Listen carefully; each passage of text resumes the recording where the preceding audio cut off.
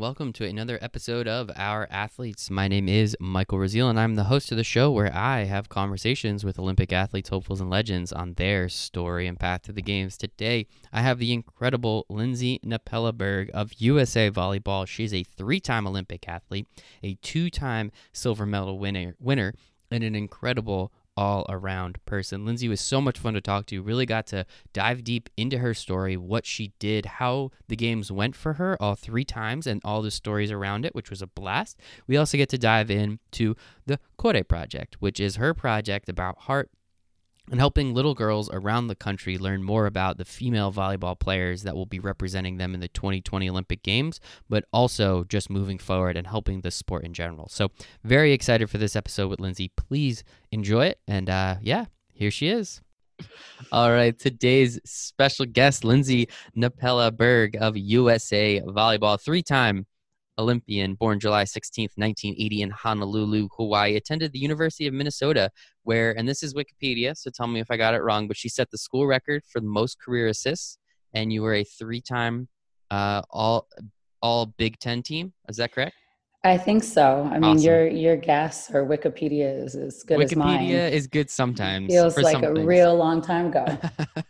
Played professional volleyball for about 10 years. We'll go with over 10 years because it sounds pretty cool. Played in three consecutive Olympic Games, 2004, 2008, and 2012, winning silver medals in both 2008 and in 2012, and is the founder and CEO of the Kore Project. Lindsay. Nice pronunciation. Did I say it? Okay, cool. Yes, well, my perfect. Italian grandma would prefer if I say it, like I'm supposed to. So thank you for hanging out with me today. I appreciate it.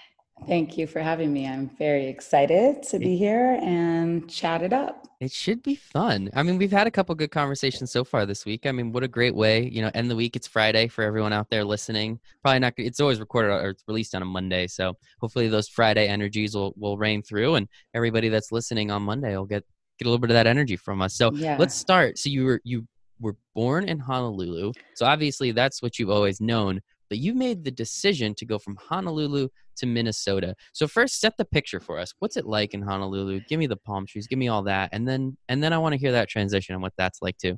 Yeah, Honolulu, Hawaii in general, but Honolulu being where I was really from is incredible. It's just as incredible as you imagine it. Honolulu, it has a city aspect to it, not the other islands. Maui and Kauai and the Big Island are a little more just like paradise and beaches and lots of nature, but Honolulu actually is a city and a great place to grow up in general.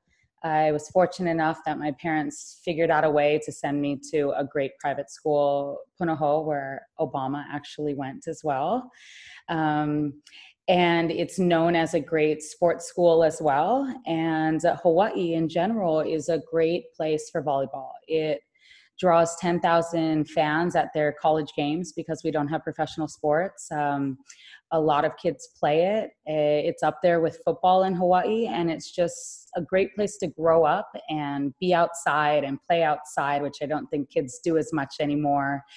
And just pretty sheltered, to be honest, though. It's a very good life, no matter if you grow up with money or don't grow up with money. You're on an island, and it's beautiful, and the resources are great as well, even though you are on an island. So it's pretty picture perfect, so to be honest. Okay. Yeah, sounds tough. I sounds got lucky. Hard. We don't really have control of where we were born, and I got lucky on this one. Jackpot. You hit the jackpot, to say the least. I've never been to Hawaii. I've always wanted to go. I have a buddy of mine who goes there for work all the time, and he always takes a couple extra days to just kind of hang out, mingle around, go walk up some mountains, go hang out in some forests, and he absolutely loves it. So yeah, seems like an incredible place. Magical. Yeah. That's a great word to use. It does sound like that. And it's always crazy, especially again. So as you and I have spoken multiple times now, I'm a big football fan, and it is, obviously we know, the Rainbow Warriors, and they're awesome. And that's always a great, I don't stay up that late, especially out here being on the East Coast, but when they're on, it's always interesting to watch, and it's crazy. And I love the pageantry around all of it too, which is really fun. But you always forget, I mean, there's like an incredible amount of really, really good football athletes coming out of Hawaii, and considering how small, or at least in my brain relatively how small it is and kind of how far away it is. You never kind of think of the athletics being, I don't know, that elite, I guess. And obviously volleyball, it makes sense because I know you're indoor, but there's a lot of sand I hear in volleyball, in the sport too. Yeah, it's actually insane how many volleyball players have made the Olympics from Hawaii.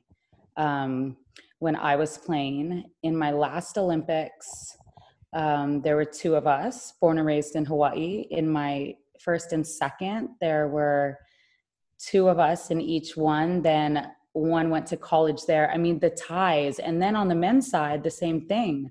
Mike Lambert, then now there's the Shoji boys. Like there's always, this year, I think for the women's is the first time there's not been a Hawaiian Olympian, which is nuts. Just like you said, how small the population is compared to any other state or another place, but it is pretty crazy. I think it comes down to actually how much heart and passion that we play with. And I don't know if that just is instilled in us in Hawaii, or maybe we always think we're underdogs because we are coming from this, small place, and we have to compete with people that have even more resources and more competition. But I do know that everybody that comes out of Hawaii, we just have this drive and this passion, and we play with all of our heart, and it gets us far. Drive and passion, confidence, those, innate attributes, I think they are, sometimes more important. I mean, you can, there's so many ways you can point to, the person with the most talent doesn't win. I mean, in most situations, the person with the most talent doesn't win. It's the person who puts in the work, as you said, the drive, the heart, and everything else that goes into it. I truly believe that is a very big piece, especially in sports when it does come down to, especially at the highest of high levels, the difference in talent isn't as big. It's the difference in work ethic that's where you're going to see, the strides and the gains. So I think it is really cool. And you make a good point. I mean, the underdog mentality, I guess a question on that, like with being so far away, and again, I'm in New Jersey, so it's very, very, very far away, but what's the distance from California to Hawaii? Like, what's that flight? It's like a 5-hour flight. 5-hour flight. Okay. Yeah. Cool. So it can be high, like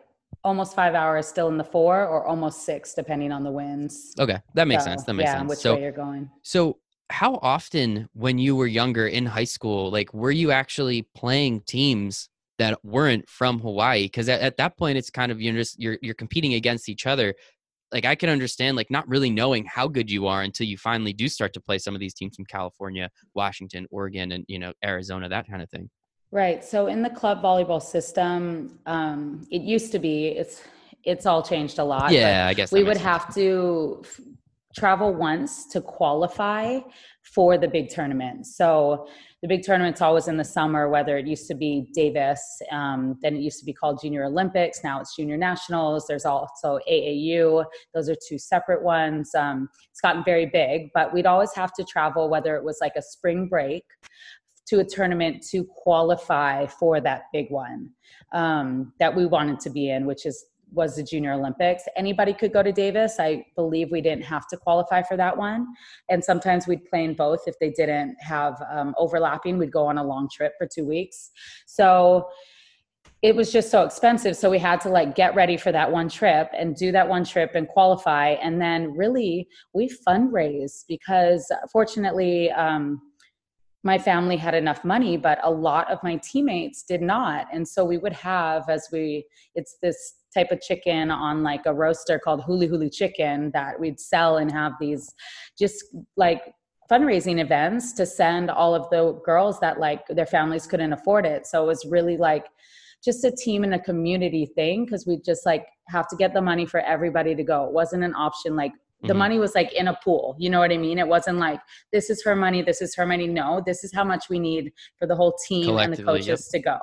So that's how often. So it was about twice a year that we would travel with our teams to play mainland teams, as we call it, on the mainland. And I was fortunate enough, a couple other times, my family would, go on a vacation here and there. My dad's parents are from LA, so we'd come to LA and visit them. But normally in the summer, attached to that volleyball trip as well. So yeah, we had to grind and just hope that what we were doing at home was good enough to compete with everybody else. And it actually ended up, we were really good. Yeah. Yo, yeah, And yeah, yeah. That was I super, was not questioning that, just to yeah, make sure. It's super just scrappy. You know what yeah. I mean? We're all undersized compared to the mainland girls. And we just like, we're just all over the court, just diving and like giving it our all. We used to wear pareos, which are like those wraps you wear at the beach. And we'd walk Uh-huh. around the tournaments with those on, and we think we're so cool as like the island girls. So yeah, lots of stories back in the day when you think you're the cool kid growing up. But yeah, I mean, the memories and growing up, it doesn't seem real to me, to be honest. It doesn't Just it, sound real. yeah, like I said, I was very fortunate where I was born, and then we took advantage of that. Heck yeah. I mean, Yeah, it's if you're in one of the most beautiful places on planet Earth, I hope you take advantage of it. yeah, That is fantastic. So you then went to so played, obviously lived your whole life in Hawaii, and then ended up in college in Minnesota. Now, when you told yeah. me that, I'm pretty sure I didn't laugh verbally, because I didn't want to come off mean. But now that we've spoken a couple times, I kind of get your personality a little bit more, You can laugh at and me. I will 100% laugh at you, because that is it. Just of all the places, man, like that's just the craziest you could possibly go, and especially during the school year. It's September Yeah, to May, so it's cold there the whole time. So I guess why, yeah. and what was that like? Yes, I get this question often. And Sorry, I can't be. people, It's too good. no, I have to ask. it's Like, okay. And like the easiest answer that I've figured out of actually like living, I'm almost 40, so living this life, is that I find myself putting myself in challenging situations. nice Whether spin. I really um, know that at that moment that this is what is about to happen, as I look back on a lot of different happenings in my life, that is like the common thing, the common theme that I do to myself. So why? This is an interesting story. Being so far away in Hawaii, I was heavily recruited just because they see you at these mainland tournaments. And but the problem is, well, some were skeptical. I'm undersized in not the real world, but I'm almost 5'8", and in volleyball in the high level, the girls are 6'2", 6'3", 6 feet. So there were some coaches that are like, "Oh, can she do it?" There are also coaches that were worried about my body type. That was a big issue, as I wasn't the leanest, most athletic looking volleyball player. And they chose to look at my physical and not necessarily my game. So there's some question marks there as well. And then the other problem is, when they wanted me to come on the recruiting trip, I didn't want to leave my high school team and miss a game. So I kept prolonging this process where they needed to choose if I was going to go there or they're going to take their next player behind me or this and that. And so some schools that I actually wanted to go to fell off because I just was not going to go to a school that I'd never visited. And I just felt really strong about that. And if you didn't like me that much and weren't willing to wait until a weekend, that I wasn't going to leave my team. Now, think about that as well. I was like, I don't want to leave my team. Like, this is something that is like an intangible quality that I have that's already showing in high school. So I got really, really bummed out because I felt like the decisions I were making were like, had valid points of Hmm. why I couldn't do this, why I couldn't do that. Also bummed out about, do you see my skill level? Like, stop looking at my physical. Bummed out about those things.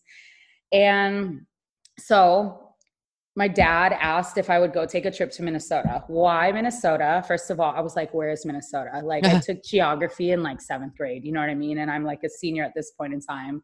We had never traveled to the Midwest as a family. So I wasn't really aware without looking at a map to be like, oh, there is Minnesota. Okay. My dad played and coached Mike Hebert, and he was the coach at Minnesota. And before that, he was the coach at Illinois. He took them to a Final Four. They played together in Santa Barbara. Minnesota really wanted to grow their program and took him away from Illinois with a great contract. And he was heavily recruiting me, came out to Hawaii to see me. He didn't care what I looked like. He didn't care how high I jumped. He knew my volleyball IQ. He knew my heart. He knew my passion. He knew that I came from my dad. He just knew that I knew as much about volleyball as he pretty much did. And so I took a chance and I went on a trip. It was in the fall, so it wasn't that bad. They were picturesque at that point. Yeah. They were in quarter system. School hadn't even started. So only the volleyball team was there, some football players, just the teams that were training. And I wanted to go to business school. They're like, we have a great Carlson School of Management. You're in directly. And like, by that time, I was just so tired of like trying to prove myself when I knew like how good I was. And then just tired of the whole process. And I signed. So it's like not the most glamorous story at all. And people asked me about college if that was a time of my life. And to be honest, it wasn't. But I think it wasn't because I've had so many other great things that have happened after. But how important that step was in my life, I look back and probably wouldn't change it if I had to do it again because of how I had to deal with being so uncomfortable, the challenges I went through that were so different than what I grew up with. I went to a team that was not good at the time, but I built a great team and they're now in the Final Four every other year, which I can say, yeah, I don't have a Final Four appearance for a national championship, but I built that program with one or two other of my teammates pretty much and Mike. So that is something that just like gives me so much, like I have so much pride in that. And I'm so honored to be a part of something that grew rather than it was already established. And I might have sat the bench for 2 years because of politics. And there was a girl in front of me and she was a senior and, all of that.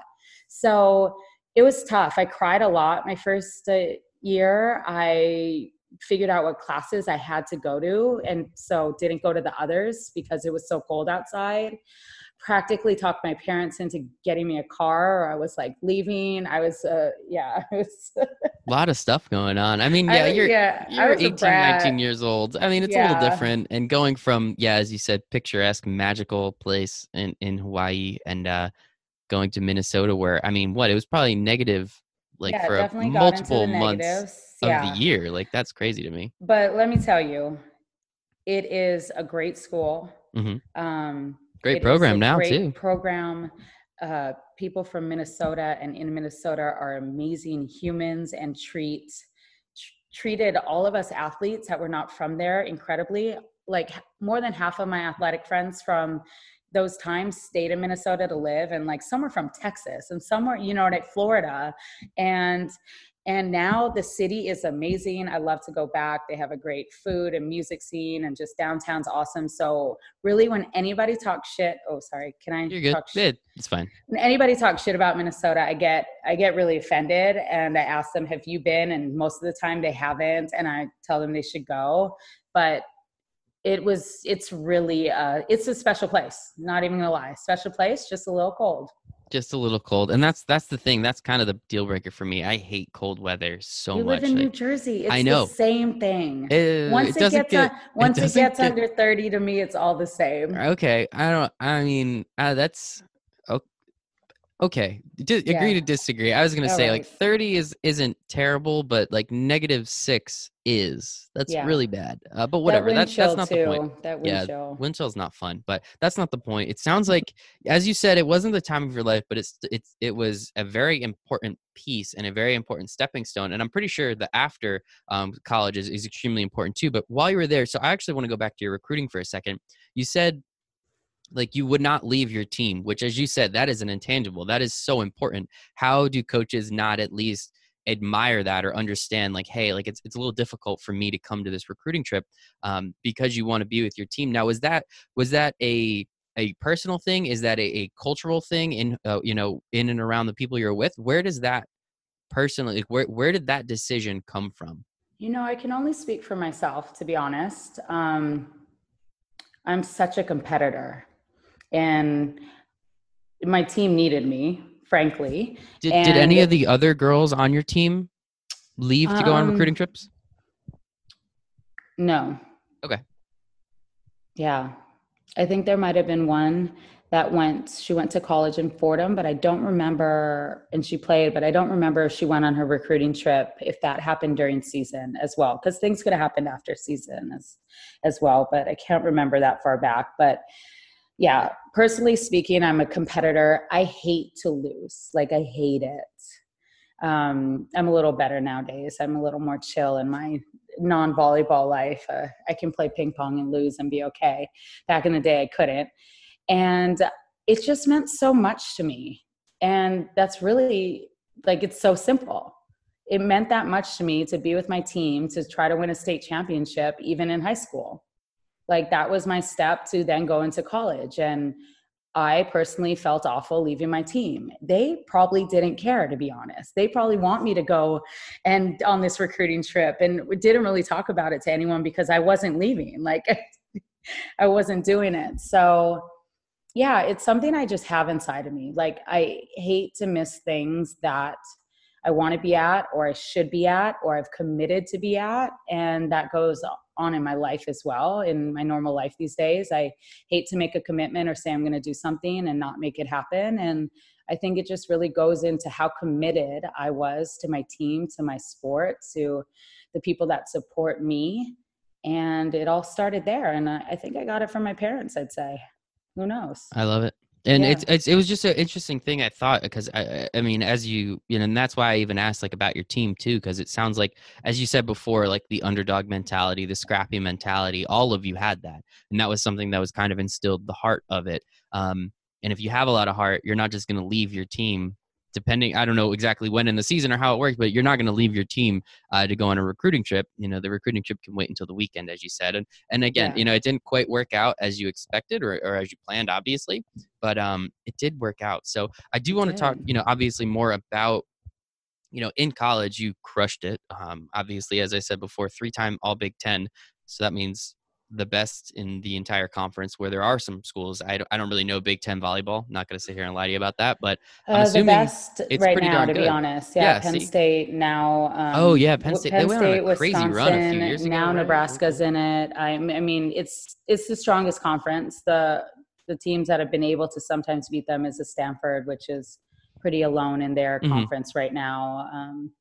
California teams haven't been as good compared to the Midwest teams recently, I'd say in the last 10 to 15 years. Let's just put it that way. Stanford, yes, but not many others. Texas And hangs in there as yeah. well. So So yeah. look at that. Yeah, again, you're in a conference, a powerhouse conference, and sounds like you're all Big Ten. So clearly you're doing your thing. As I said, if I'm not mistaken, or as Wikipedia said, set the record for most career assists in the entire school history. So that is pretty incredible. So clearly, again, as you said, you helped build that program. No Final Four, no national championship, but now you're routinely in the Final Four. And you know, it doesn't come overnight. You know, obviously you have to start somewhere, and you have to start and build the program. So it's got to be really, really cool to be a part of that. As you said, there's you and a couple of the teammates that were, you know, the pioneers. And as you said, also, it's more fun to play volleyball than it is to sit for 2 years, right? Right. You know, I politics was and not going to sit BS. on the bench for 2 Exactly. years. You don't seem like that And kind of person. sometimes that's out of your control as Yeah. well. You know what I mean? You could still be better than another player that is playing,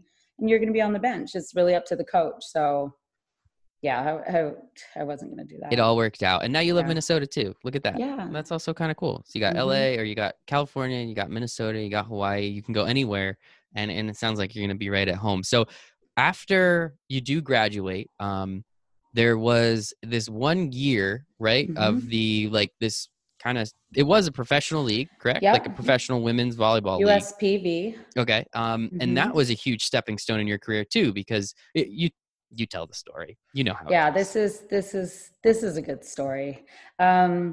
Still being undersized in college, still us not making a Final Four, and only the Elite Eight was the furthest we went. I still didn't get All-American, even though I was Big Ten first team, this and that. To get All-American, normally your team is in the top 8, which we were, but for my team, they took an outside hitter, which is, you know, they like the hitters a lot. So still not an All-American, and most Not of the salty time, about it at all either. No, clearly. I'll take my 3 Olympics, to be honest. I really will.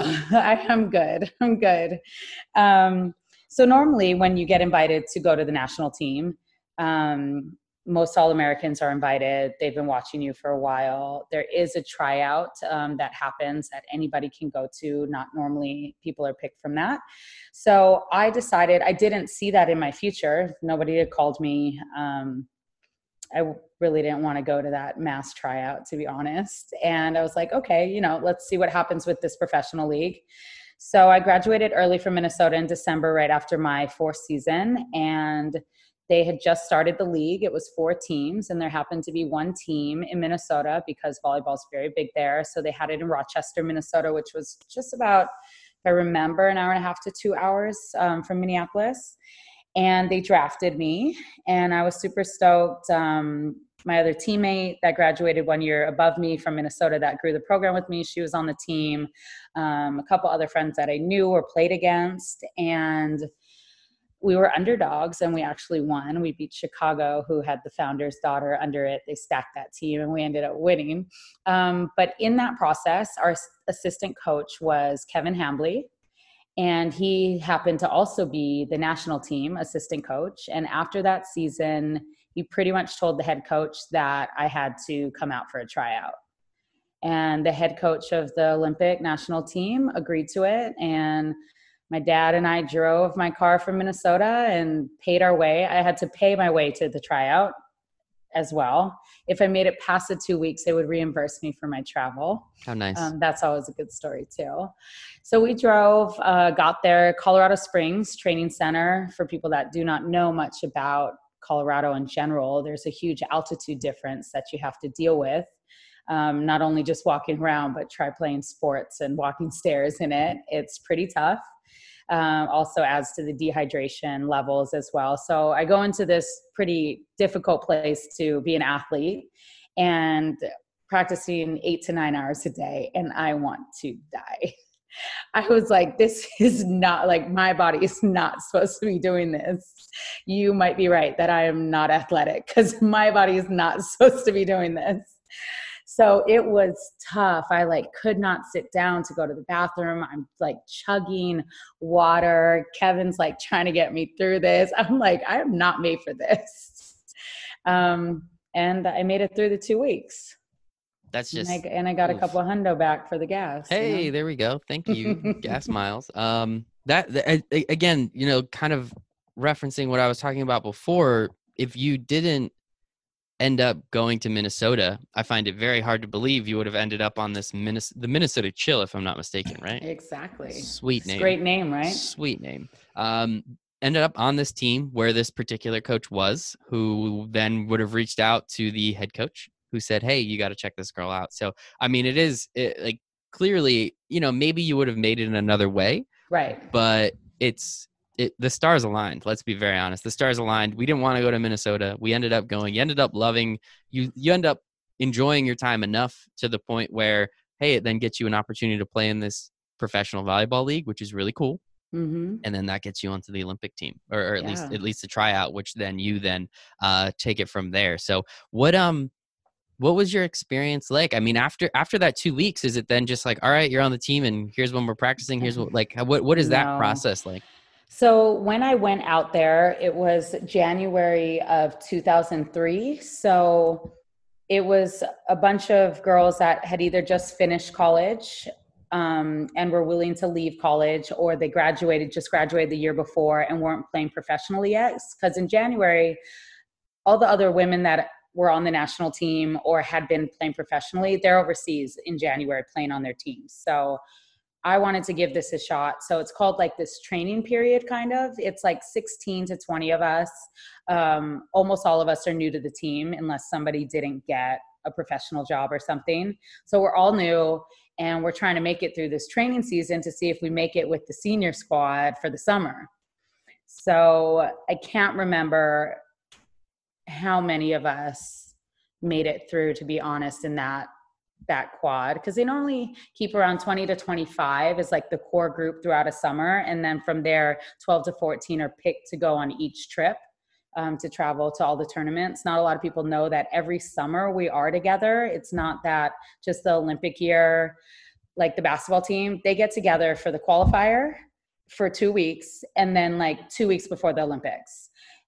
We're not like that. it is like every year, every summer, grinding to get points to be 1 through 3. We were always in the world to get that ranking, and it's a grind. We have month-long tournaments that we're not home. We're all overseas. Back then, we're traveling coach. I had a 6'7" teammate. She's in like a middle economy seat. Things have gotten a little better, which I'm very happy about, the growth or just the caring about the athletes' bodies a little bit more. And it was a grind. So I made it through that training, beat out a couple girls that were in my way, I'd like to call it, and made the senior squad. And at that time, the girl, or I was fighting, there's probably like 4 of us. The starter, she's Hawaiian as well. She was like someone I look up to growing up. She went to the University of Hawaii, Robin Amo. She now coaches there. She got pregnant and was going to have the baby. So I actually got to start for a little bit, which I didn't expect, to be honest. Like I wanted to make this Olympic team. And if I was the backup, there's only 2 of us to make it, I would cheer hard on the bench. Like at Still that point insane. in time, you know Plus what I mean? someone you looked up to too, right? Yeah. Like that's even cooler. Like if there's one person in front of you, you'd want it to be the woman that that lived in the state that you did. It was the best situation ever, not even gonna lie. So I just continued to fight my way and prove that I deserved to be there and deserved to be starting. And there was a point that I knew that head coach like was trying to find anyone else. Like both of us were kind of undersized, so I knew he was trying to find someone taller to be the backup just in case, and like someone that was a little different because her and I are very similar. How we play, soft hands, defense, we're just similar players. But he couldn't. I mean, I just kept working and kept making the players around me better, kept challenging the starting side when I was on the second side, and I just earned it. Well deserved. I mean, like again, it's like such a cool situation to be in. With Robin, if I'm not mistaken, you said her name was. Just getting to be there, and it sounds like they didn't want you there for whatever reason, and they were looking for reasons, but it didn't matter because both of you worked hard enough. You specifically worked. You can't take someone off the team that's performing, right? Like that's just not how it works. He probably had to roll his eyes and go with it, and it is what it is. Like what is he supposed to do? They had the camps. He knows all the players. It's not like they're just missing a random player out there. So he kept telling me jump higher, get lower. I'm just like, I really can't, but I'll do the rest of the stuff good. That's awesome. Oh my goodness. So you make the team. Make the 2014. Man, that's got to be cool. What was that like? Like knowing that, hey, like you not only made the team, as you said, you were a starter for a little bit, but like you were going to the Olympics. Yeah. So we had the meeting. So by that time, they don't tell us till about 2 weeks before, to be honest. Which is insane. That is insane. Fighting. But by then, there is a core 12 to 16 that have been consistently going on the trips leading up to it. So you kind of know. And by then, I knew, and I also knew I deserved it. So I went into the meeting when they were going to tell us, and Kevin, so they tell me, Kevin and Toshi, our head coach was a Japanese coach. He tells me I make the team, and I'm just like poker face, like, cause in my head, I'm like, duh, like I know I'm supposed to be here. So I have no emotion. I'm sure there's people that cry. I'm sure there's people, who knows? But Kevin, we ate something or had dinner, I forget, like a day or 2 after. And he's like, were you even excited that you made the team? He's like, you showed no emotion. I was like, I knew I deserved to be there. And at that point in time, I knew I was going to make it. I was going on every trip with Robin. You know what I mean? So he was just really funny about it. He's like, I've never really seen that before. Like you just were like, duh. Yeah, you expected it. I mean, yeah, as you said, if you're part of that core and if you're going on all the trips to the biggest tournaments, it's kind of a foregone conclusion. There is also something about your own confidence of what you deserve, how hard you've worked, and what you can bring to a team, whether you're on the court or off the court. And my off the court and bench responsibilities are a plus as well. I'm fine on the bench at that level. I'm going to cheer hard. I'm going to help her see other things. I'm going to, you know what I mean? So I just like had this inner confidence that I had worked hard enough to be on this team and that I know I can provide for this team. And that was what I was feeling when I went into that meeting. I love it. And you showed them, and they probably were a little confused too. If they're just like, "Wait, did she hear us?" Right. Lindsay, you made the team. Yeah, right. Yeah. I know I made the team. I could have told you I made the team. Yeah. So I guess what was the experience like getting to go to the Olympics in 2004? I mean, that's incredible. Yeah, 2004 was very interesting, to be honest. We had just declared war 2004, and so we could not wear anything USA unless we were going to a game the whole time we were at the Olympics. Wow. Okay. I forgot about that. Yeah. So also every team had 2 Secret Service with us that looked just like regular people, and anything random, scary, weird, we had to report to them. If we saw a random person 2 times in the same place, in a different place, but we saw them 2 times, we had to report it. So just like the USA spirit wasn't there to start, to be honest. Like, I'm like, this can't be like what this Olympics is supposed to be about. Like, you're supposed to unite with your USA people. You're also supposed to respect every other country because you all have this common ground of an athlete and work so hard, no matter from what path you've come from, what walk of life, like, and it just didn't feel like that. Obviously, opening ceremonies was amazing. No matter what, you're going to cry as you walk out there. It's just such a powerful experience to be surrounded by that many athletes that do exactly the same type of thing you do, how committed you are, regimen, eating, working out, all of this from different walks of life, from some of the poorest countries out there to the privileged country that we live in. And you know what I mean? And it's just so powerful that we're all together and everyone's cheering for everybody. Then whoever is in the stands is cheering for you, no matter which country you are. It's like insane. I've always been told, like, if there's one thing you could do for the rest of your life, not even competing, it is opening ceremonies. It's supposed to be just the energy and the atmosphere. There's literally nothing else like it. Yeah, and we don't get to see a lot of it because the performance goes on and we're like in these holding rooms, these holding arenas or rooms, and some, I can't remember, a couple of them had a screen where they'd play it for us. But we're waiting, and we're United States of America. So we're walking out, like, it's a long process. We're walking out close to last, and we have a game the next day always as well. So we're like trying to sit down and rest our legs, but like, we're not going to miss this, you know?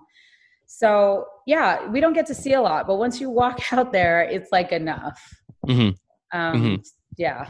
And I mean, spending it, just being with the rest of your team, as you said, just being surrounded by some of the most incredible athletes around the world too, all at the same place, all understanding that you're fighting for the same thing, especially on Team USA. You're representing your country. You just look around, you see all these other people in red, white, and blue. Like, when did it hit you that, like, wait a second, like, I'm representing my country. I'm here. I'm doing this. Like, was it during opening ceremonies? Was it, people have told me, like, on the plane ride down is when it kind of hit them and they kind of look around. They're like, is that LeBron? Like, what's he doing here? Right. Like, when did that kind of when did it kind of hit? Man, I don't know, to be honest. Because at the end of the day, we go to so many tournaments and we play the exact same teams that we play in the Olympics. That part of it, the competition part of it, is like any other tournament. It's just blown up of the other circumstances as well. You know what I mean? So yeah, I mean, 5 billion people watching. We're really we were really good at keeping that focus, as in, like, we've been here before, even though I had not been to the Olympics before, but we've been here before. And another thing, we play the whole 2 weeks. So there's sports that are done in 3 days, and there's people that are just happy to be there and qualify when we have pressure to win. And there's just so many different levels to who is at the Olympics, what their goal is, what our goal is, how you treat it while you're there. Like, we're practicing the days that we're not playing. We're watching video. We're taking care of our body. We're not like, we don't get to do much. Yeah. At least in our sport. So the enjoyment is like seeing that opening ceremonies, and then it's like, wham, we play the next day. Like, get out of there, go to sleep. Mm-hmm. So it's fun. And then it's like, boom, okay, business time. And Mm-hmm. then it's business. And then, yeah, I mean, as you said, like you've played all these teams, and in most sports, that's kind of that's the case. You're going to play in a lot of different sports. The Olympics actually isn't the highest level of competition just due to the number of countries and the number of people that are allowed to come from certain countries. But obviously, in volleyball is not one of those sports. How many teams around the world? How many countries qualify in indoor 12 volleyball? teams. So there's 12 teams. Okay, and we go 2 pools of 6, and so you play all the other 5 teams, and then the top 4 from each pool qualify, and then they cross over for quarterfinals, semifinals, finals. So the number 1 of one pool will play the number 4 of the other pool in that quarterfinal. 2-3, 3-2. Yep. 1-4. Very cool. Yeah. So it's interesting. In volleyball, you almost want to end up with a really tough pool. So then your crossover in the playoffs, if you can survive the pool, the crossover is a little easier. That's interesting. So I think USA this year has a tough pool, but I think it at the end of the day will be a positive. That's for what them. I like to hear. Let's go, ladies. I love it. So I know in 08 and 12 you won the silver, and you told me your time in 4 was almost enough to say I never want to do this again. So I know we finished 5th, correct? We did. And you said that you guys should have won gold, hands down. We should have been in the gold medal match. Okay. What happens after that? Like that in 12, we were the better team, and we lost in 12. That's like the Super Bowl. That's like all you got is one match. Yep, anybody can win at that point in time. So I had in general, I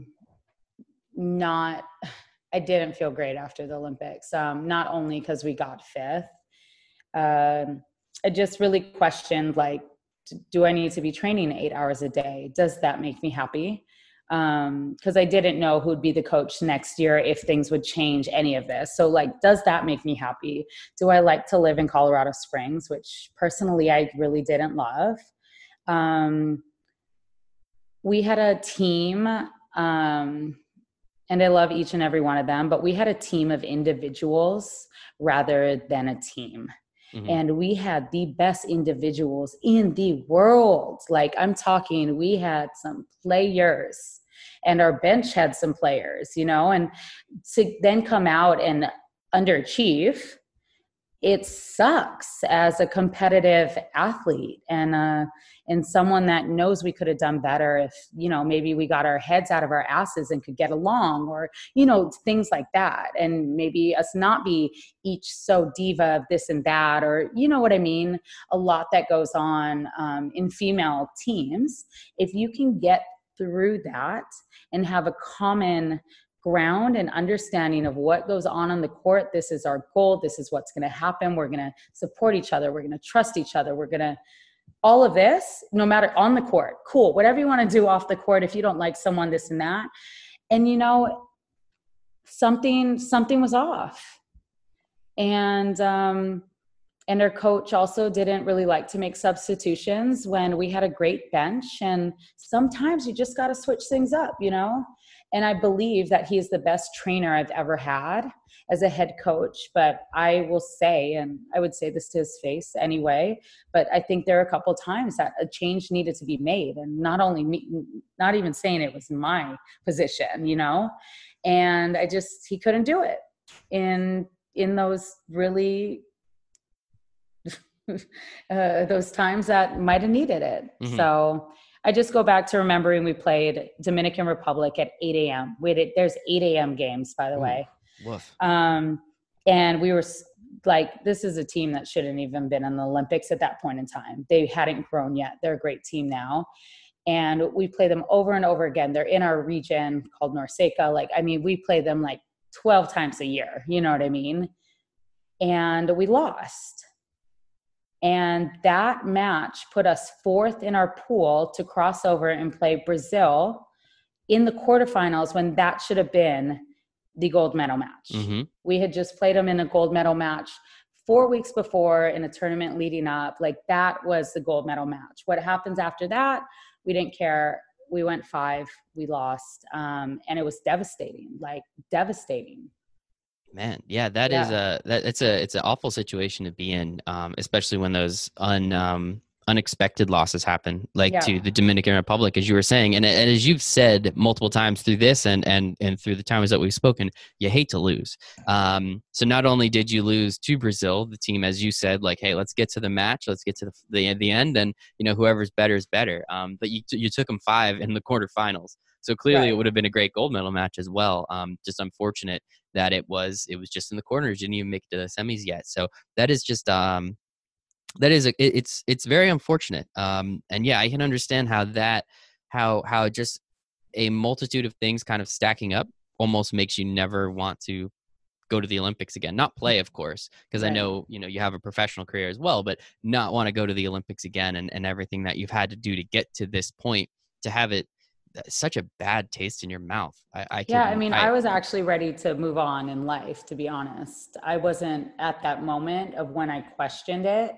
It wasn't questioning just trying to make another Olympics. It was like, it okay, do I was go and use my business career, my wow. business? You know what I mean? It was like, do I start my real life Yeah, now? yeah. Post career. Yeah. Well, thankfully you didn't. Yeah.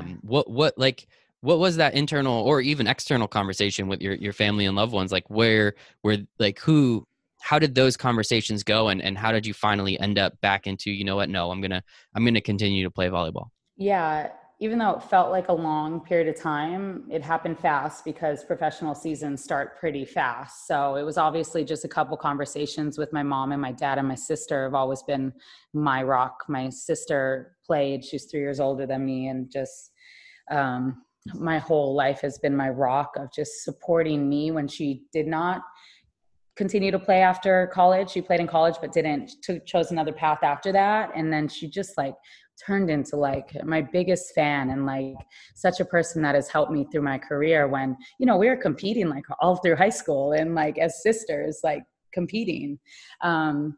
So, some good conversations, and then a really great offer from somebody I respected that had seen me play for the last 2 years with the national team. He was one of the coaches on the Italian national team. He was going to be a head coach for a young team in the first division.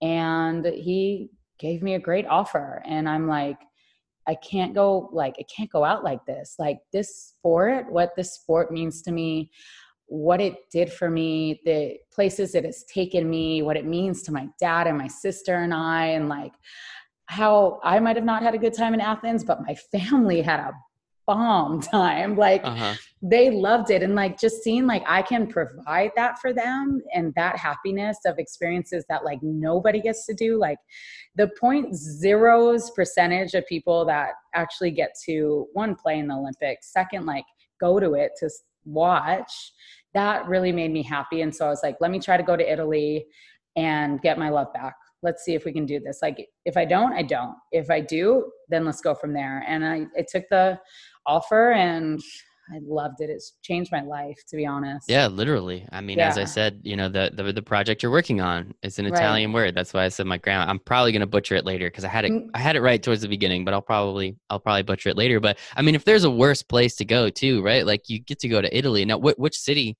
did you get to go to? Yeah. So my first 3 seasons, I was in a small city on the Adriatic Sea, Pesaro. It is an hour north of Ancona and an hour south of Bologna. And great town. They had a basketball team. We were sponsored by this kitchen company, Scavallini. Awesome. An Yeah, Italian. That's perfect. and we had a young team. So we had 2 Brazilians, I believe, one or two, maybe just one, that I just played against in the Olympics. And the most of the rest were Italian. My coach did not speak English. One friend that will forever be in my life, I'm actually going to go see her next month. She like saved my life this first year, like saved my life. Her English wasn't great, but she tried and she was the best. And she saved my life. If I get married and have bridesmaids, like she'll be in the wedding. And she taught me how to drive stick because they wouldn't give me an automatic car. She puts me on a hill, my first time driving stick. Yep. I was like, no. I mean, just the experiences that I had, there was like no navigation back there. So I like had to learn the roads, like how to get to practice. Nobody spoke English in my city. It was so small. We had to go to the tobacco stores to get calling cards, and that number was like 25 digits. Yep. And if you made that one mistake, you'd have to redo the whole process. No cell phones yet that worked overseas, you know what I mean? And so it was just, I look at these girls that get to play now of like, you like feel like you're in the States because of technology when you're playing overseas. It's, That's too funny. I mean, it was a shit show. Let me tell you, I wish I would have put down all the memories of, Yeah. I wish you had your camera back then. I would have had a nuts book because I was also 24 and, you know, running these being streets a 24-year-old, and living the life. And, thought I was pretty invincible. So we all did. Yeah, I was known for having a good time, but I was also known that I'd always show up at practice and play good. So that's all I that told matters. them that you guys can't tell me nothing. That's too funny. Oh man, that's good. Well, I'll save some of those stories for off camera. But definitely, I mean, it almost sounds like this was a retreat, like a retreat or even like a vacation almost from kind of what you were doing in Colorado Springs for so long. And then now getting to go to this place where you really couldn't communicate that well with anybody, you really couldn't figure out where you were going or what you were doing, but you just figured it, you just figured it out. And it sounds like that whole process, I think it would have been different if at the time there was a team here in the United States that you went to, right? Like if you went to the team here in the United States, you might not have had as big of a disconnect where kind of letting it get far enough away, just arm's length, you're still loving the sport, you're still loving everything you do, but kind of almost not forgetting, of course, but putting so much of what you've just done the last year and change or 2 years, whatever it was, behind you, almost kind of let your brain reset. If does that make sense? For sure. It's definitely still hard work. Of course. But the teams I was always on were pretty good teams. So we're practicing most of the time because this is our job and we are getting paid well. We're practicing 2 times a day, maybe 4 days a week, and the other 2 are 1 time. And then we have a game once a week. And then I think just mentally it was hard as well because, okay, I am like the coach on the court in my position and I can't talk to my coach, so it's like I had to learn volleyball words really fast. So at least I'd know the volleyball terms, what's going on and what people are telling me, because I run the show on the court. Like that's just what my position is. So I had to learn quick. And I didn't take Italian lessons. I tried, but I was just like, I'm not doing this on my lunch break. Like, no. So I learned how to speak Italian through just like talking and listening and this and that. My grammar's awful, but I finally was, I'd say kind of fluent, I guess. Fluent for an American, I'd call it maybe. But that whole thing, I mean, I look back at it, I was like, wow, I did a lot. There was a lot that had to be accomplished while I was trying to play professionally overseas. And I think it just helped that I'm pretty open-minded. I took the culture in. They really appreciate that as Italians.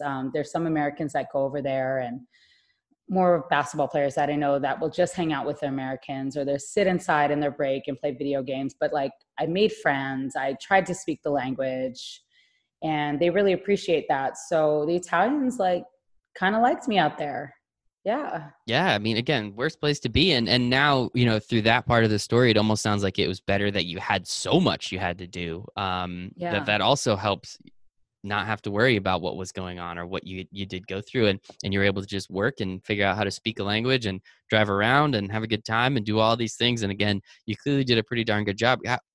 If you don't mind me asking, you don't have to use specific dollar figures, but just for an understanding, like what is pay for women's volleyball over there? Like how comparable is it to something over here in the United States? Because as you said, all the athletes are some of the best athletes on the Team USA now.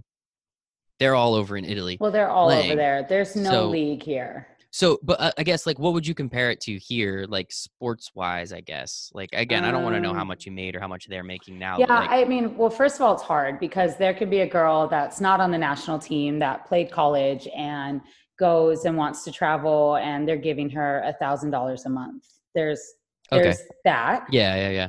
Then there's national team girls that I think the highest one of the girls is at 800,000 for the year. I mean, it's not even a year; it's 6 months. That's incredible. You Wow. know, so it's I'd say more of the average for the national team player would be around 200 now to 250, but I'm not in their Yeah, yeah, yeah, yeah. market right now. Just in general, I don't really know, but there have been some girls. There's a Korean, one of the best players in the world. She's Korean. She was at 1 million a season. Like, That's incredible. yeah, It's that big of a sport in Italy? it's that big of a sport Oh, everywhere, okay. but Sorry. here. That's the mainlander in me. I apologize. Yeah. Mm. Yeah. I mean, Japan, it's nuts, and China, it's nuts, and a lot of money in Russia and Turkey. Not Turkey's awesome to live. Russia, I had some offers. I just Hmm. passed on those. I was like, I'll take a little less money and live in Italy. I Hmm. just was more into Yeah. my how I was going to live as well. So there's a lot of opportunity out there, and it's fun. I mean, I have teammates though that like hated it. Hmm. So Oh, I yeah. No, think, everyone's different of how much I don't yeah, know, it's how gonna it's much, gonna depend. I mean, a lot yeah, of different things are happening. So, I mean, living away from home, living in a different country. I mean, it sounds like you had fun trying to learn the language a little bit, but I could see that being very frustrating for a yeah. number of people. So it sounds like you had a lot of fun over in Italy too. And where else did you play? Did you just play in Italy? You were So Turkey. So Paisley okay. Okay. 3 years, and then my other 4 years were in two different teams that are a little closer to Milan. So a little bit up north. And then my last season after London Olympics, I played in Istanbul for Fenerbahce in That is Turkey. awesome. Yeah, So you got that to do it. was awesome. Yeah, sounds awesome. I wish my health would have allowed me to play a little bit longer, and I would have loved to have stayed in Turkey. I really enjoyed my time there. I hear good things, so I'll have to get Yeah. out there one of these days. So that's a little bit about your professional career. I'm sure we'll kind of weave in and out of that. So that was around 2004 is when you started, correct? Your That was professional my career. first professional season. So Yeah. you hung out and hung out. You played very tough in Italy for a very long time, but every summer, as you said, you would then come back here, train with the Hmm. national team, go back over there, play some games, come back. Go. At what point do you just stay over here? Is it once the season's because the season starts after the Olympics, correct?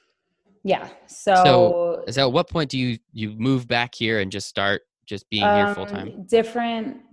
different seasons are different. So like China season already done. Jordan Larson, who's will be in this next Olympics, is already back in the Oh, I'm States I'm at talking about least. you. I'm talking Yeah, about but in. Oh, okay. yeah, I'm I'm sorry. just I'm talking sorry. about in Yep. general, Yep. like Yep. the different countries are different. So Italy always had a longer season. So we were back hopefully by the end of May.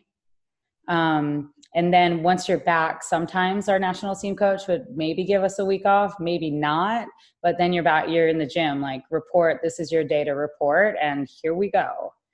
So it's just when your season's over, if you lost early in playoffs, you're back, you might get a week off, you're back in the gym. So, and it really depended on the different coaches as well, to be honest.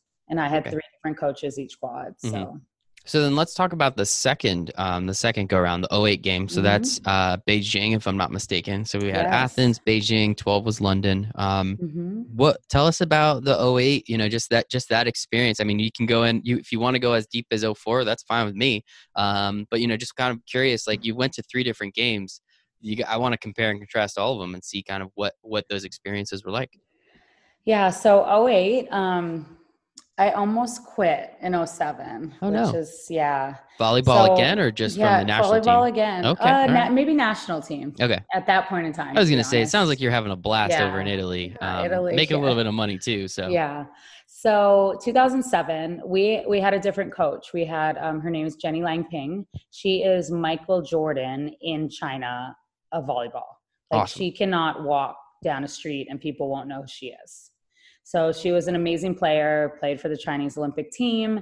Had coached some in the States, and they hired her for this quad, and it was quite a change for some people because a lot of the group had been with Toshi for 2 quads beforehand and I can't say they didn't really like her, but they weren't really buying into her.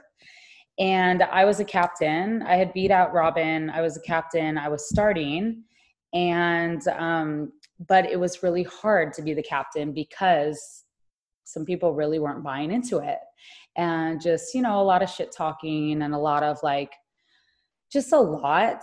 And I was going to practice just very unhappy. And I wasn't feeling like I was giving the team what they deserved to be given from me as a leader, as a player.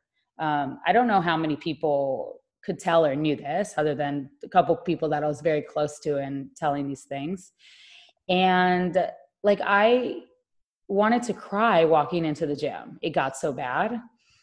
And one day the president came up to me, and we're almost going to World Championships. We're 3 weeks away from World Championships in 2007. I think that's right. It might have been 2006 as World Championships. It's 2006, to be honest. Okay, sorry. And he comes up to me and says, "How are you?" And I start bawling. And I'm he's like, whoa. Lindsay, let's go and let's go in this room. And I just told him that I don't feel like I can be the best leader I can be right now. I'm very unhappy. I know I finally my dream, I'm starting, I'm a co-captain with her, you know what I mean? And I'm but I am so unhappy. I should not be unhappy. And I was I think I have to leave. I don't know if it's a break or if it's done, but I think this is best for the team if I go. So we obviously told the coach and we had a discussion. At the end of the day, it's my choice if I want to go or not. Whether they'll let me back, if I wanted to be back, that's then their choice. But to leave or not, that's my choice.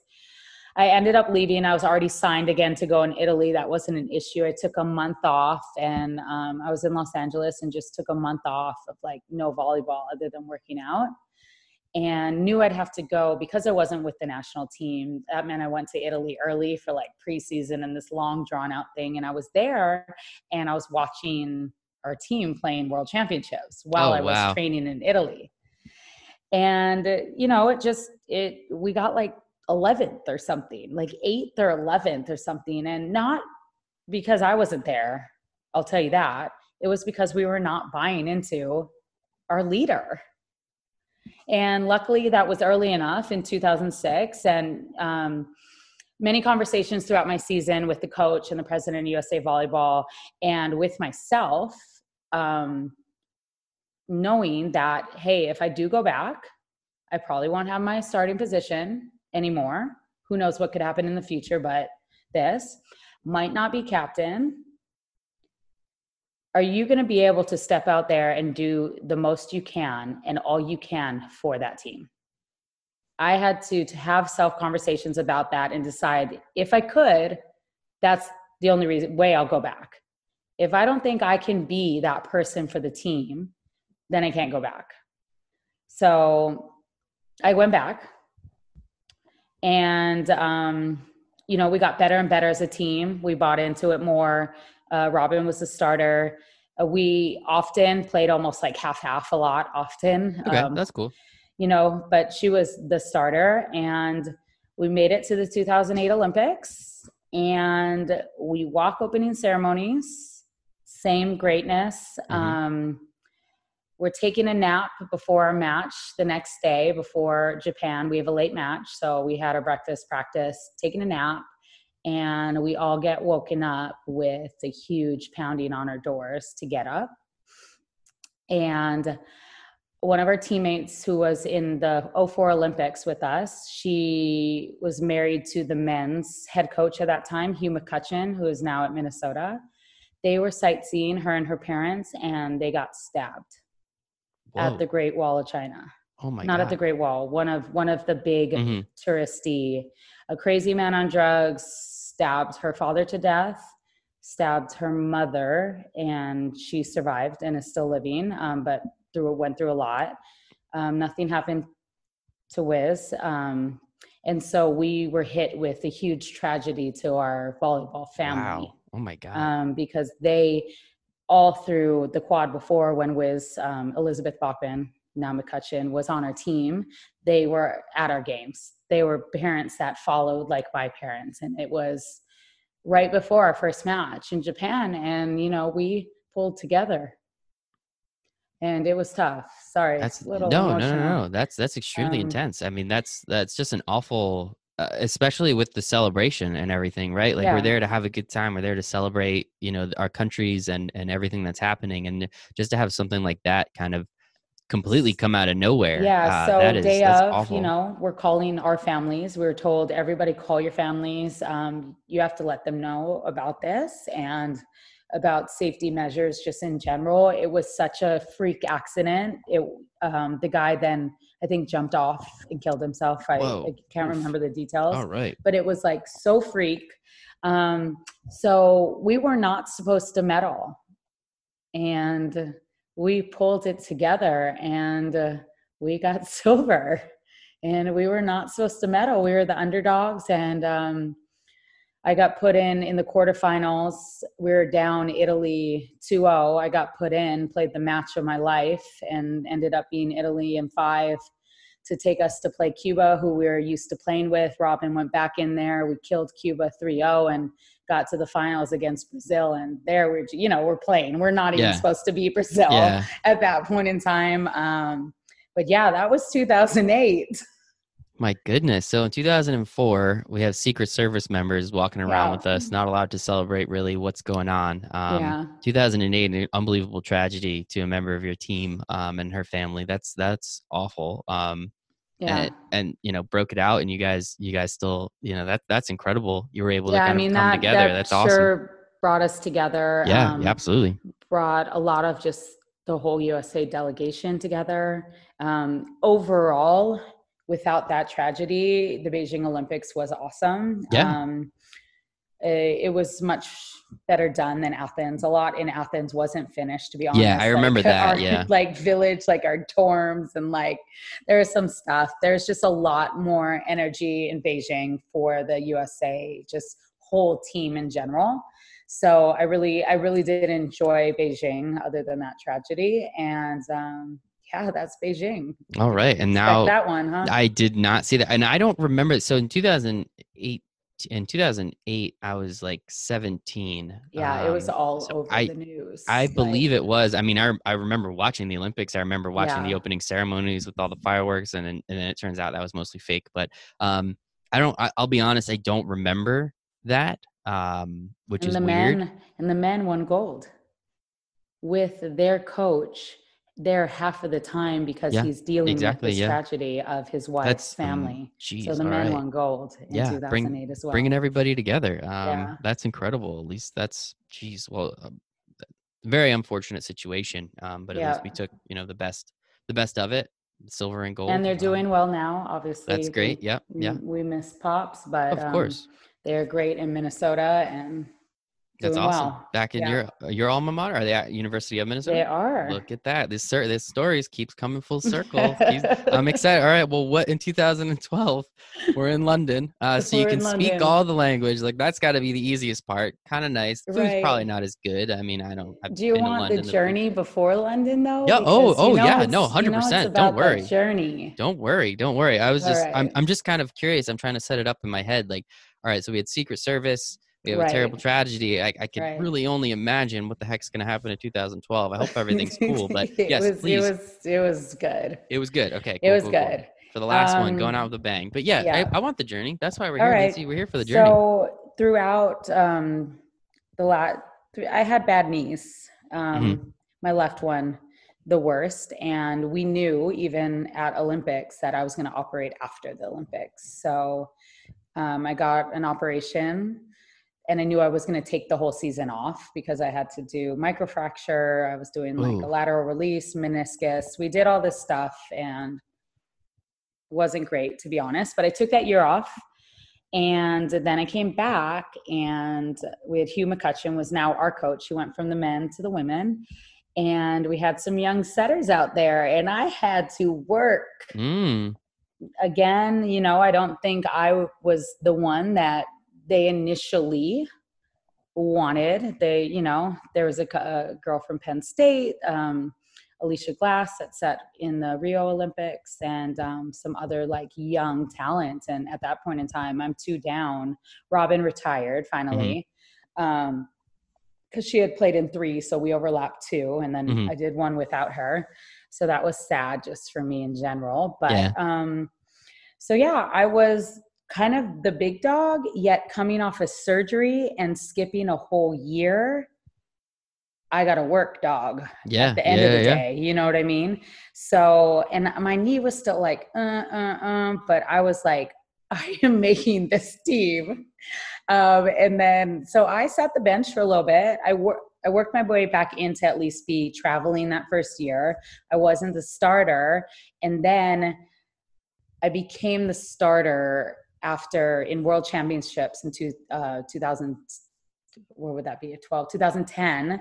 I was backup. And then just like kind of towards the end of the tournament, I became the starter. And then had a couple great years with Hugh. I developed a great relationship. He really treated us more like a men's team. So I don't know if you've heard before that like a lot of women's teams get treated like kids. Like you all have to wear the same thing. You Yeah. all Yeah. have Yeah. to Yeah. go eat together. You all have a curfew, this and that. Like even in professional, when the guys are just running amok, doing whatever they want to do.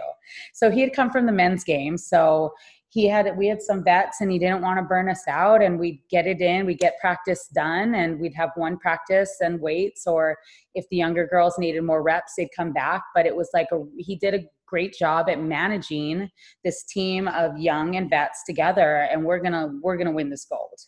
And we dominated the whole quad. Once after world championships where we were like, the 2 years after that, leading up into the Olympics, we dominated. And we dominated in the Olympics until the gold medal match. Mm. And yeah, I always say if we would have played them again, right again, like doubled it Yep. up, Yep. we would have won. Like for sure, we're the better team. Brazil almost didn't even make the playoff part of it. Wow. So they were coming up as the underdog, and you know, we were just high on life. And I think we had a couple rookies, not blaming it on the rookies at all, but, you know, that was their first time in that moment. And Brazil came and challenged us, and we hadn't been challenged for a while. And they broke us down. Man. Yeah. My dad says it's like the silver lining. He says I'm always destined for my gold in another aspect of life because Okay. getting that silver. Yeah, I was gonna say, got it a couple times. I'm gonna keep listening to him, but that's the only way you can do it, Lindsay. But yeah, I love London as well. I loved Beijing. I love London. They both were very different experiences of my like who I was for the team. I was the captain in London, and I was that person, along with a couple other vets, and I loved it. I loved it. I was playing the best volleyball in my life. On two bad still knees. bad, Yep. still bad, but like I was like, this is the best I've ever played. And I think it's just as you get older and the more you play, things just become so much easier of how you're reading, what you're seeing. For me as a leader, how I talk to my teammates, how do I make them better? That's what kept me on the court and kept me being the leaders, because I also worked on my leadership skills as much as my other skills. Like I wasn't getting that much better at volleyball at that point in my career. Yeah, exactly. You've been like playing what else can I do to Mhm. make this team better? And I really took that to heart and really, really tried to be the best leader I could for everybody. Yeah, and especially in sports, as you said, like that was the best volleyball you were ever playing because you've been playing it for so long, right? And then now that you have the physical aspects of it down, you kind of know what your body's going to do in pretty much every situation. Now it's really working on the leadership. Now it's really working on the upbringing of those rookies and some of these younger teammates of yours, and really understanding that aspect of it. I mean, sports is the only profession where you only your body is going to break down. You can continue to get better, but as you've showed, like your knees, like they can't withhold. Like any sport, you think football, basketball, baseball, all of them, in every other profession, as a writer, as somebody that wants to talk into a microphone, all of these things, it's expected that over time I will just continue to get better as long as I'm putting in the effort and the proper preparation. Sports is the only one where it's at one point you can't get better because biology and your body and gravity is going to say, sorry, Lindsay, can't do that anymore. So it Right. makes sense that you were playing the best volleyball. It's just unfortunate you were hurt and probably in pain. I'm assuming. And yeah, I mean, that's 3 Olympics, 2 silver medals. That's nothing. That's not that Yeah. bad. I You can't have even them in believe your, it, to be honest. you Like, have them in even your when I house. talk about it, I Do you do. like hang them? No, they're over there sitting by kind of like on a bookshelf, Okay. Do but you take them not. out, kind of put them on every once in a while? No, I Mm, did on Tuesday. I did a great. It was Girls and Women in Sports Day, and hmm I went to a elementary school with 100 kids and did a That's little awesome. thing, and I wore them and showed them. So Very they cool. probably come out like once a year, unless I'm doing some type of an appearance Uh-huh. that they're needed. Yeah, Needed. wanted, needed.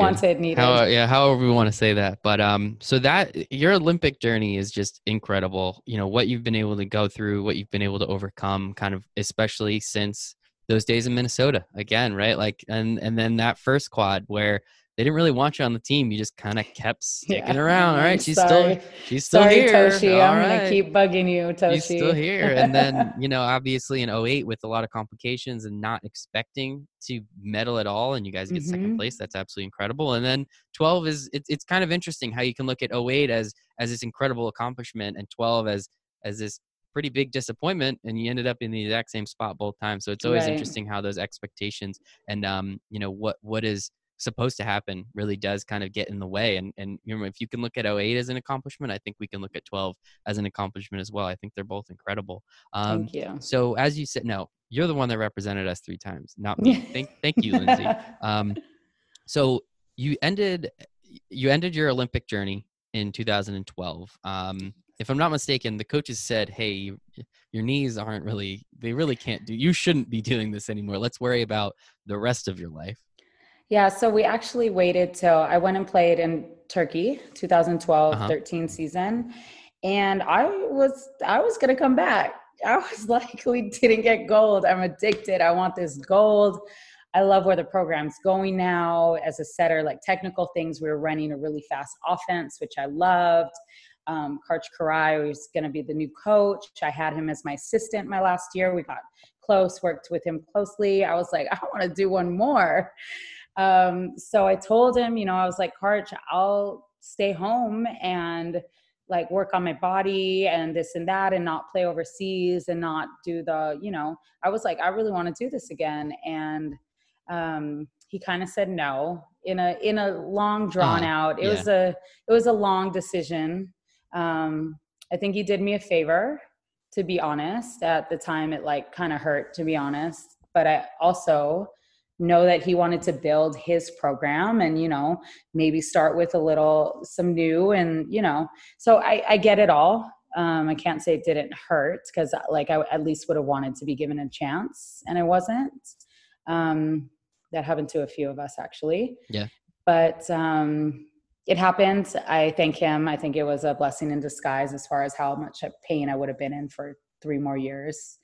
And yeah, so then I just decided because I wasn't fighting for that I would also just retire in general and not play overseas and start my new life. So which I think I know the answer, but was it harder to give up the sport or was it harder to give up that Olympic dream? For me, the hardest part about it is I did believe I was playing the best volleyball I'd ever played. And that was hard for me, to be honest. But looking at it, like you kind of do want to go out on top in general of That's like true. how I Yeah. was Yeah. playing. And like, I think that's what I just really thought I still could contribute to a team and even contribute if I was on the bench and be that leader from the bench, be that vet that it is so easy that I can see these things and I can let my starter know or help with being a great team. I knew I still could help with that.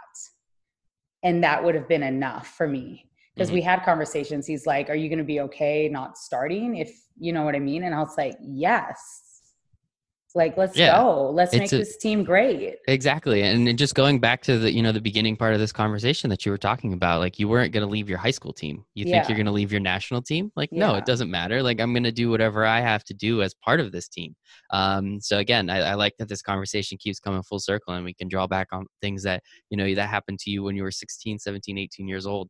Yeah. And now, talking about what it would have been 2016, in Right. Rio, which would have been Yeah. incredible. I mean, it's a pretty healthy career right there. Right. So what I guess because you weren't able to go to the Olympics, then why? I mean, again, like as you were saying, like I don't know the exact dollar amount you're making, but it doesn't sound like you weren't making a small amount of money. There was no consideration to maybe play a couple more years just because you love the sport, making good money, you're still capable of doing it, or was Yeah. it was just that time? There were rumors going around about how bad my knee was, even in like the international circle. Okay.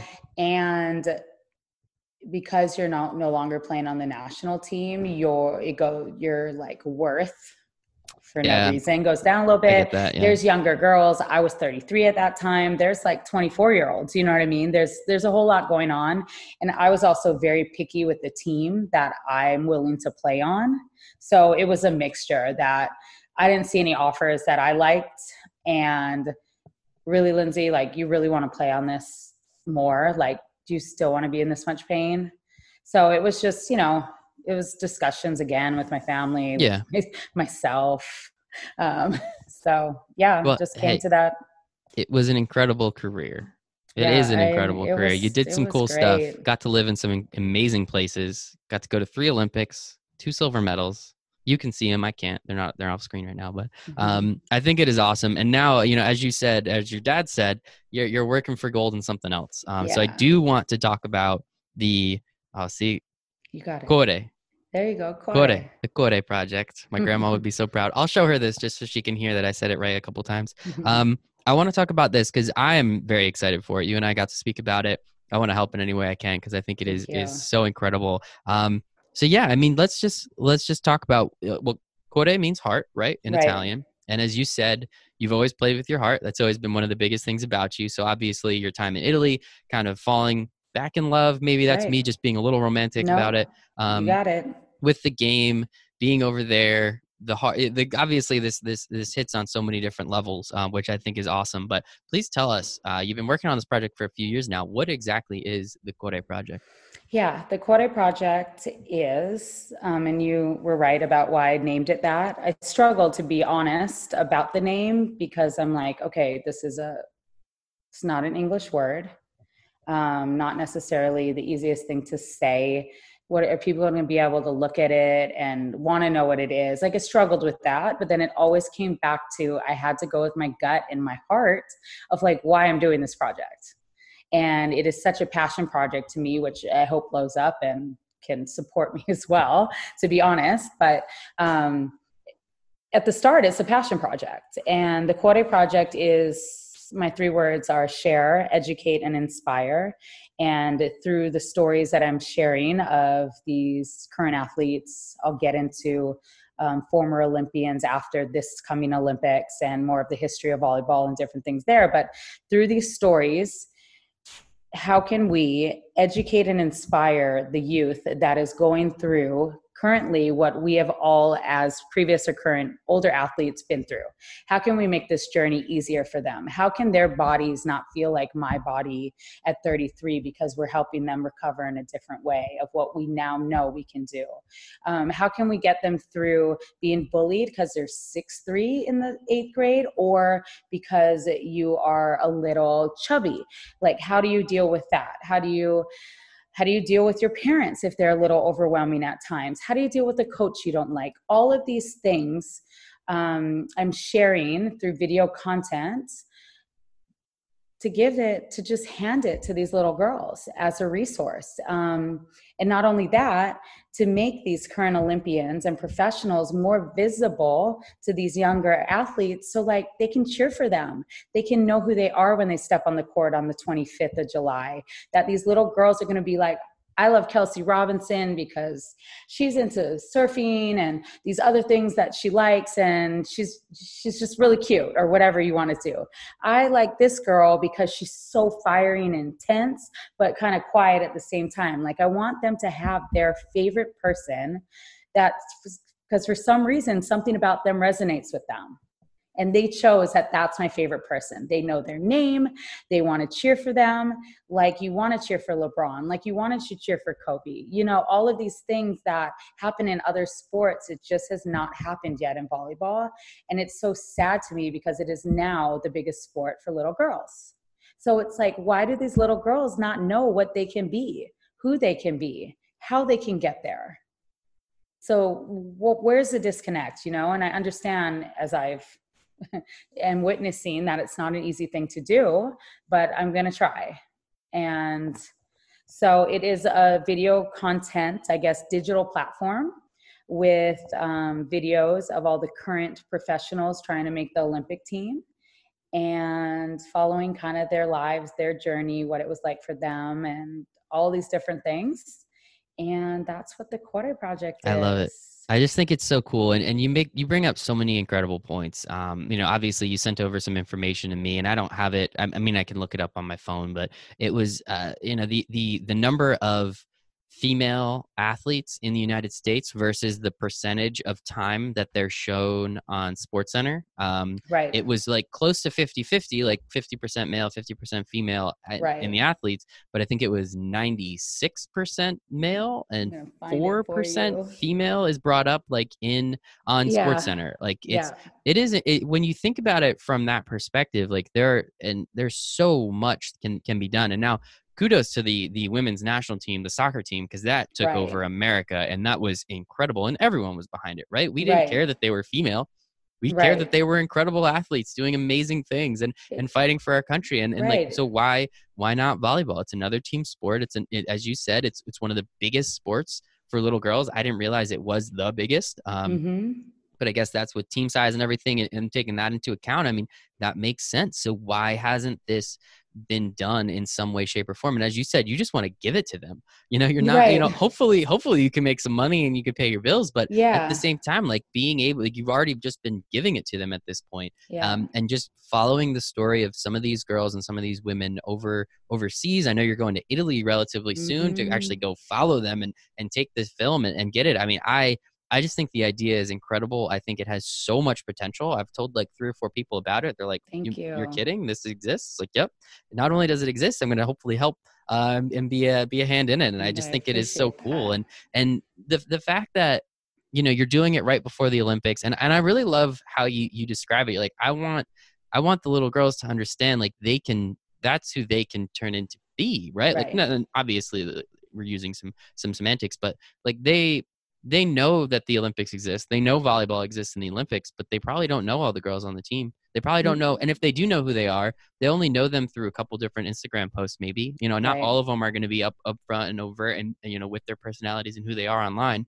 So I think that there's so much they can learn just by, you know, seeing. It's just like, yeah, like I'm a big Mets fan and I love connecting with the players, or at least like engaging with them and understanding who they are as people and saying like, oh, they like that too. Like, that's kind of cool. I thought I was a nerd, and it turns out, no, you can be a professional athlete and like that too. So I just think it, you know, the reason behind it, not just the fact that you're doing it, but I think the reasons behind it are what gets me excited about it. And I assume, you know, we can hear it in your voice too. You get pretty darn excited about it too. Yeah. I mean, if I can make a kid's life that much easier through sharing what I've been through or sharing what these other professional volleyball athletes have been through, I mean, why not help somebody out? It's like so easy. And there's just so much that we've already gone through and wisdom that we can share that is maybe going to get that girl through the roughest day that she just had with the coach, or the roughest day that someone bullied her at the playground.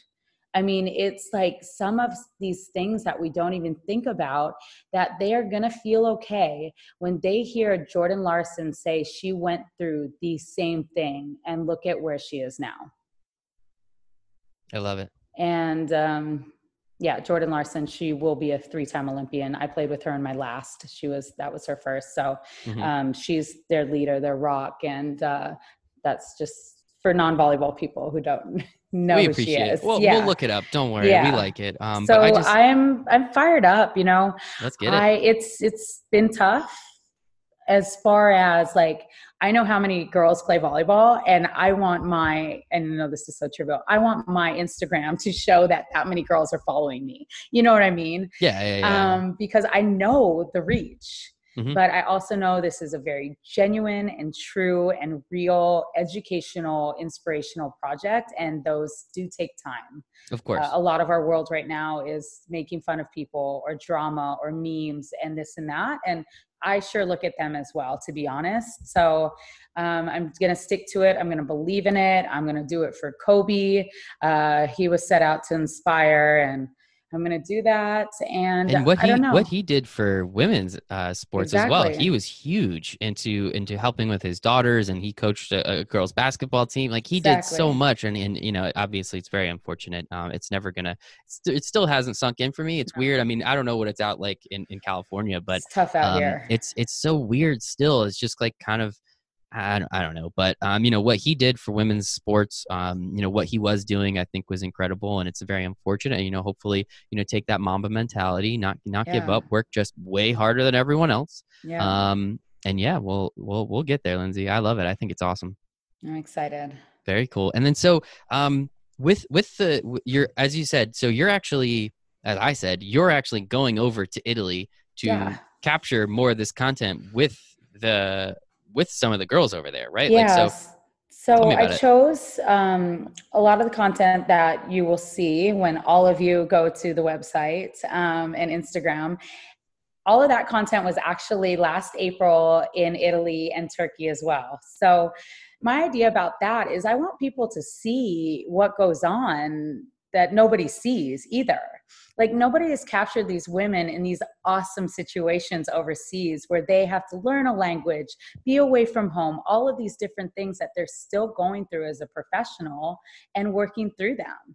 And also I want these little kids to see like I can go play professionally and make money, like playing volleyball, you know, people don't talk about it. Good So money too. yeah, I thought it'd be really cool as I started my project and the first content that I actually delivered for it to be very exclusive. Like these these women are letting me into their lives also because they respect me and what I've done in what they're currently doing. And they've been great and so open and given me their time because they are very busy and I've asked for some time and they're very open to this project. They love that I'm trying to do this. They understand that I'm just trying to make them more visible as well. With visibility can come more sponsorships. All of these things we can work together to make happen, to grow this sport, to grow each other. And I really wanted to have some really exclusive content that nobody had. And that's how I launched. I launched in June, and at Junior Nationals, I went and had my own booth. I sat at a booth for 8 days. I don't know if I'll do that again unless someone's paying me to do it, but it was also very humbling. And from that day of June, I think we started, I forget the exact day, it was the end of June. Every week I have delivered a new video. And that is what I consistently want to do. I want these young athletes to see the faces of these women over and over again, the face. And then sure, if you want to listen to them too, listen, but let's see their face, like get to know them. And so every week I have a small video under a minute that's 5 to 7 girls talking about one subject. And then every month I have a mini doc on just one girl. And right now editing some footage that I got this summer in the USA Gym in Anaheim. So can't wait to put that out there, and then gonna go get some more this season with a couple of the same girls, a couple new girls. I had to kind of pick Italy just because most of them, the biggest number of them were there, and budget wise and travel wise, it's just easier. So yeah, I want to do a panel. Jordan Larson and Rachel Adams have already agreed that if I put a panel together, they'll do it here in LA and try to invite some kids to come out and actually shake their hand and meet them. And So the Corday project is just trying to grow and trying to be great and do some cool things. It's awesome, and this is where your gold medal's coming from, and I'm pretty darn excited for it. Yeah. Lindsay, this was amazing. Thank you so much for your time. Obviously, you've been doing this for a little while tonight, but I expected that because I thought your story was incredible, Thank you. and I was right, thankfully. I mean, our first conversation was about 45 minutes, if I'm not mistaken. So, not too much less, but really do appreciate it. I am so excited to help in whatever way that I can. Hopefully find you a couple dollars so that we can infuse some cash into it so that we can really start to expand and amplify this thing. But if you don't mind, I'll put everything in the show notes, but please let everybody know where they can find you. Yes, so you can find me at Napela, which is my middle name. Napela would be my Instagram. It shows kind of my life. I'm really into fashion and art and food, and not a lot of volleyball on there anymore, but the Core project, the CUORE project, same Instagram, same YouTube, same website. On the website, there's also some cool stuff, shows the calendar of when these women are playing and where you can see it, get to know some of the players, write to me directly of what you want to know about a player, and I can get it from her, support through some cool merch. And we'll see what's going to happen. I'm going to February, March, and April. I'm going to go to clubs in California, speak to the clubs, tell them my story, tell them about the project, get people excited for the Olympics because it's right around the corner. And I want every little girl to cheer on USA and know the girls' names. And I want the USA girls to feel the support from people that play the sport. I love it. Let's buy their jerseys, right? Why not? Yeah. They have them. Why not? Why aren't you wearing them, right? Yeah, but Adidas. Well, that's another conversation. But Lindsay Napela Berg, USA Volleyball, 3-time Olympian, CEO and founder of the Core Project. Lindsay, this was fantastic. Thank you so much. Thank you. Thank you so much for listening to this episode of Our Athletes with Lindsay Napela Berg. She is absolutely incredible. It was so much fun to get to talk to her and learn about her story, learn about the 3 Olympic Games that she went to, what it was like, and how professional volleyball works. It's really new information to me, so it was a lot of fun to listen to. And of course, the Core Project. So please check all that out. All her links will be in the show notes. Please check ours out as well at ourathletes.us on Instagram, at ourathletesusa on Twitter. Check me out on LinkedIn, Michael Raziel. Check out the website, ourathletes.us, and send me an email, michael@ourathletes.us. It's a lot of fun. I truly enjoy what I do and how I do it. So if there's anything I can do to help you, please let me know. And the one thing you can do to help me is if you are on iTunes or Spotify or any of these places, please subscribe. Please give this 5 stars because that will help the absolute most. So thank you all so much, and I hope you make it a wonderful day.